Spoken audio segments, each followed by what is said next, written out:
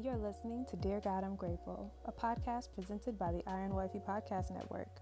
I'm your host, Michaela Robertson, and thank you for joining me for a daily dose of gratitude. Without further ado, let's get into what we're grateful for today. Dear God, I'm grateful for resistance. Now, the definition of resistance is the refusal to accept or comply with something, or the attempt to prevent something by action or argument. It's also defined as the ability to not be affected by something, especially adversely. And when I think about resistance, I think about how we are given the power to resist the devil, the power to resist temptation, the power to resist sin, and not comply or accept sin or temptation into our lives, right? So James 4:7 reads, "Humble yourselves before God, resist the devil, and he will flee from you." It's humility and submission to God that allows us to be able to resist any temptation that the devil brings our way. And if we are able to resist the devil by humbling ourselves before the Lord, the devil will flee. He'll go away. He'll leave us alone. We're also instructed to put on our full armor of Christ. Now, the full armor of Christ is the breastplate of righteousness, the helmet of salvation, the shoes of peace, the belt of truth, the sword of the word of God, and I'm missing something. The sword of the word of God, and I have to look that up. Let's go to Ephesians 6. So, the shield of faith. That's what I was missing, the shield of faith. So put on your helmet of salvation, your sword of the Spirit, which is the word of God, your shield of faith, shoes of peace, the belt of truth, and the breastplate of righteousness. And then, of course, my favorite in the armor, which is not necessarily listed, but it is listed directly after it. So I assume that it is part of the armor is prayer. So making sure you pray in the Spirit at all times.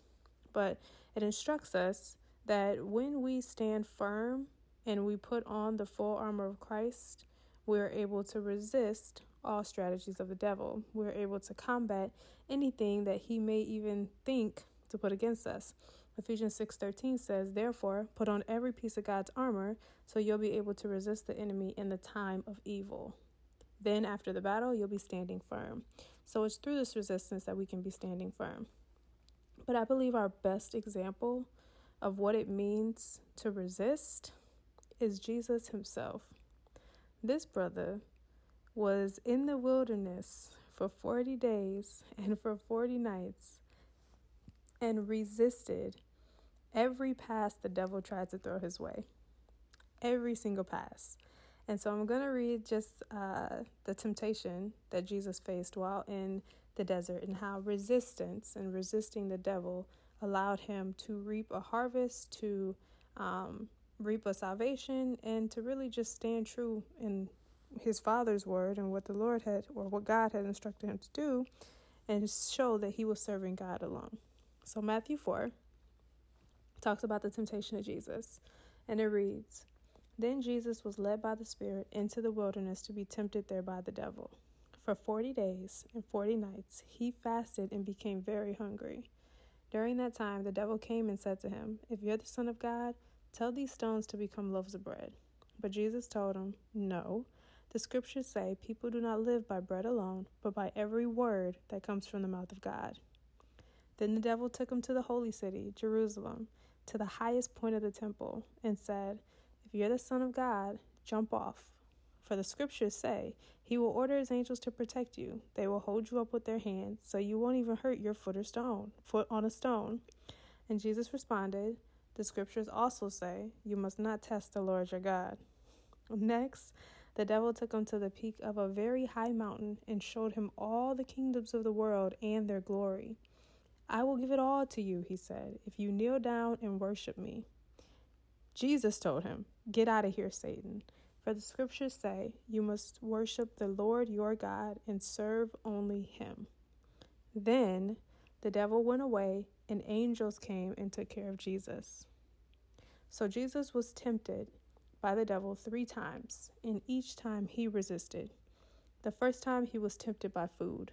So what is it that your flesh is craving What is it? Because he was fasting for 40 days and 40 nights. So you imagine no food, no water, no nothing for 40 days, 40 nights. So what is it that your body is craving that you need to gain a deeper self-control over the flesh, the desires of the flesh? Like, is it food that your body is craving that you may be addicted to? Is it different addictive substances? Is it alcohol? Is it drugs? What is it that you need each and every day, that you believe you need each and every day, that you're allowing to control your body, that you should be resisting? So the first thing, Jesus was tested by food. The second thing, Jesus was tested by, and I'm kind of torn on this one because I believe it's by protection, but it could also be a test of pressure, like pressure to do something that someone told you. Because in the second instance, the second experience, the devil told him, jump off, jump. You see that high point over there?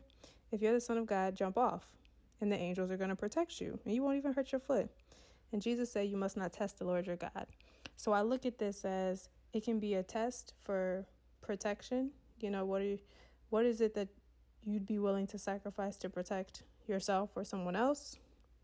But also, I believe it could be a test for, how do I put this? It could be a test for the devil trying to pressure you into doing something. Who in your life or who around you is telling you to jump off or stop believing or steal that.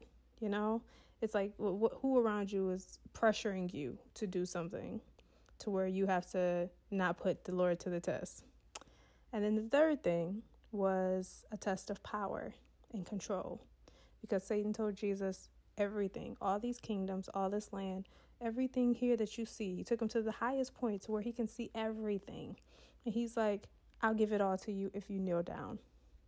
And Jesus said, get out of here, Satan, because you must only worship the Lord our God and serve only him.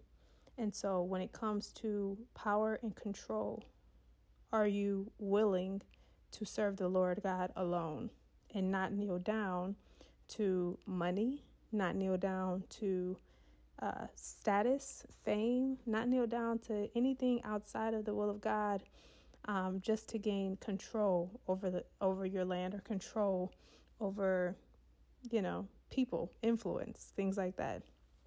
But what I love is how we talked about the scripture that said, resist the devil and he will flee. At the end of all of Jesus's temptings, verse 11 says, then the devil went away and angels came and took care of Jesus. So that is proof that if we resist the devil, then he will truly flee. And that God has control, and he's given us power, and he's given us strength, and he's given us the ability to resist any temptation that comes our way. Because if Jesus could be tempted 3 different ways, then we will definitely be tempted. And it's up to us to make sure that we don't kneel down to anything outside of God, that we don't test the Lord our God, and that we serve only the Lord our God. And so that's all I got for today, guys. I'm grateful for resistance. Make sure that you're resisting the temptation in your life and giving it to God. And I will talk to you guys tomorrow in another episode of Dear God, I'm Grateful. Bye. Thank you so much for listening, and I hope you'll join me here tomorrow. God is good all the time, and all the time I am grateful. God loves you, and so do I. Have a grateful day.